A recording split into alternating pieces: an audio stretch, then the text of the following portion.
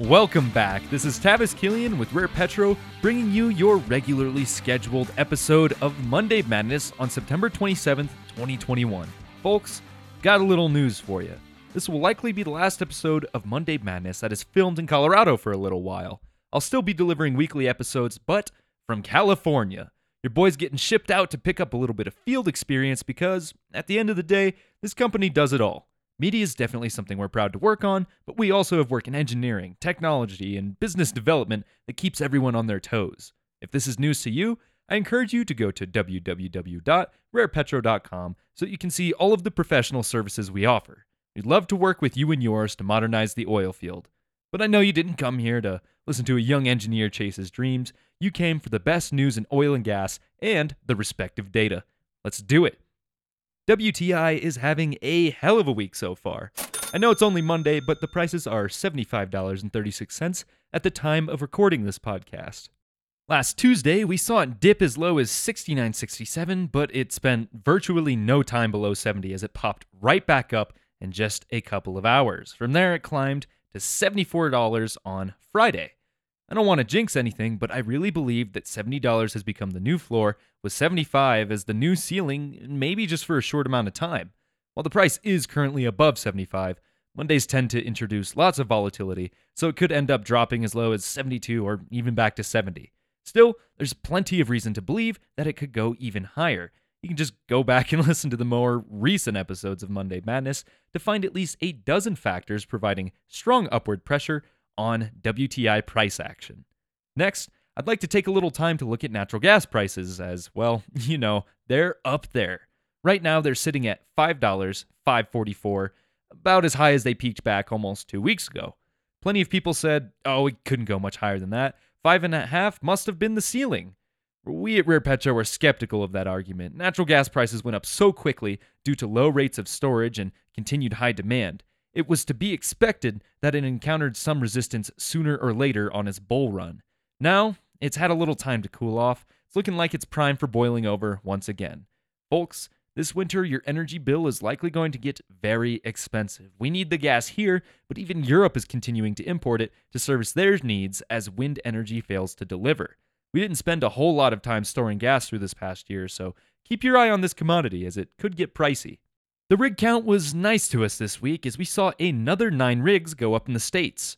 This leaves us with a total of 521 rigs, which is 2 times as much as we had this time last year. As far as basins go, the Permian, Eagle Ford, Gana Woodford, and Arkoma Woodford each saw a gain of 1. The Granite Wash and Marcellus each lost 1. It's easier to see who led the pack in terms of gains state by state. Louisiana and Oklahoma absolutely dominated, putting up 4 rigs each. Texas closely followed with 3, and Utah was the biggest loser, down 1. 10 of these rigs are targeting oil, while 1 fewer is targeting gas. A healthy mix of horizontal, directional, and vertical being drilled. The Gulf of Mexico is likely responsible for Louisiana's success, as the rig count doubled in a week alone from 4 to 8. Pretty standard explainable stuff here, and I'm glad that there are at least some companies down there who are able to put capital towards drilling rather than debt. Lastly, the inventory report, which was covered in last week's Thirsty Thursday. If you missed it, first, I feel bad for you as it's a lot of fun. Second, I'll do my best to fill you in. We've now witnessed a couple of weeks with some significant drawdowns. Inventories are getting exceptionally tight, and the EIA estimates that Cushing's inventories are 26% lower than the last 5 years. The EIA's most recent prediction was a 2.4 million barrel drawdown, but it was actually closer to 3.5 million. The API seems to have looked towards its neighbor before making an almost identical prediction. They too were shy of the actual result, but by much, much more, as the drawdown was much closer to 6.1 million barrels. We've only seen 2 builds of more than 2 million barrels in the past 26 weeks, so things are going incredibly well. Gasoline inventories looked relatively close to falling even lower last week. Instead, we witnessed a 3.5 million barrel build of the stuff. Although this is good news for consumers, a trend line through the fall since July would show that we are not in the clear yet. Yes, this is a significant build, but it is totally possible that we witness just as dramatic of a drawdown by the next report. So what does this mean for gas prices? I'll tell you, steadiness. Last week's average was only 0.2 cents higher than the current average. It seemed that even gas stations don't feel like they are in the clear yet. If we want to see lower gas prices, it could take a week of significant inventory builds, or several weeks, so don't celebrate the new 3.5 million barrels just yet. While the US struggles to find enough drivers to deliver most anything, the UK finds itself in a similar position, and BP just might ration gasoline deliveries. Travel a little to the east, and you will see Iran reducing its gasoline exports. Perhaps to build up its own reserves before a global shortage presents itself? Well, we'll just have to wait and see. But that is it for the statistics. Time to have a look at current events. While I would like to take more time talking about the 10-year shortage of natural gas in sections of the UK and Europe, I think we beat that horse enough in the last episode. I'll get into it a little bit later, but I would like to prioritize one of the biggest deals in energy right now. If you haven't heard, Shell is jumping ship on the Permian of all places, and ConocoPhillips is hoping to pick up what they're leaving for about $9.5 billion. This encapsulates 225,000 net acres, producing about 175,000 barrels of oil equivalent per day. While not every Shell employee in the Permian will be joining ConocoPhillips for the ride, they did mention that they would extend offers to most of the current staff. Shell plans to use the money for shareholder distributions and further strengthening of its balance sheet. How they plan to strengthen their balance sheet is really up in the air right now. Yes, it could mean positions in newer fields, or it could more likely mean investment in more renewable energy projects. At this point, I'm wondering if Shell is just pulling a massive Atlas Shrugged maneuver. What I mean is that Shell landed in lots of hot water in a Netherlands court earlier this year. They were ordered to reduce net emissions by 45% by the end of the decade. Sure, they do plan to appeal the decision, but now they have billions wrapped up in solar, wind, and other more green projects. Even so, they still aren't welcome to the United Nations Climate Change Conference. I know it's a stretch, but could it be possible that they are the first company fully pivoting to renewable energy just to show the world that the company will be ruined and people dependent on its oil will pay more for the goods they've become accustomed to? Okay. I'll remove my tinfoil hat and calm down, but the whole situation is just very odd to me. At the end of the day, you can't call Shell's recent activity and business decisions boring, so I really am excited to see how all of this plays out a couple years down the road. Next, I'd like to talk about solar. You often read headlines that will say, solar is now just as efficient as oil and gas, or in-home electricity from natural gas costs just as much as residential solar plans. Usually, there's lots of goalposts shifting to support these arguments, but they have become especially popular ways of convincing homes and businesses to incorporate solar into their power consumption portfolio. Well, folks, I've got bad news. Solar prices had a pretty significant jump in the second quarter of this year as raw materials become more expensive due to supply chain interruptions. In fact, residential, commercial, and utility solar costs all increase, which hasn't happened since Wood Mackenzie began tracking prices in 2014.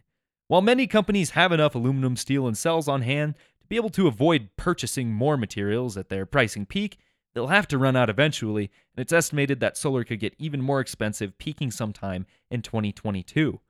On top of this, there are plenty of trade issues brewing. U.S. Customs and Border Protection issued a withhold release order on Chinese silica products, which basically means the U.S. cannot import any tech-related item, especially photovoltaic cells, on concerns of forced labor.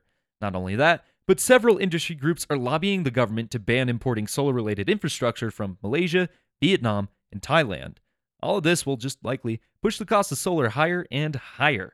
Still, solar has its respective strengths. All energy is good energy. It's just possible that all energy will become expensive energy. While we're on the subject of increased material costs, I'd like to quickly visit an article that snagged my attention just with the headline alone. It reads, 50-fold jump in power rates hits UK metal mining sector. It was an article that I found on oilprice.com. As many companies are being pushed to reduce their carbon footprints, they turn to solutions that electrify some of their processes. Unfortunately, electricity rates are absurd thanks to the European gas shortage. This is absolutely destroying the profit margins of steelmakers and other industrial producers. Rather than continuing to produce chemicals, food, and raw materials at almost no profit or even a loss, more companies are curtailing their production.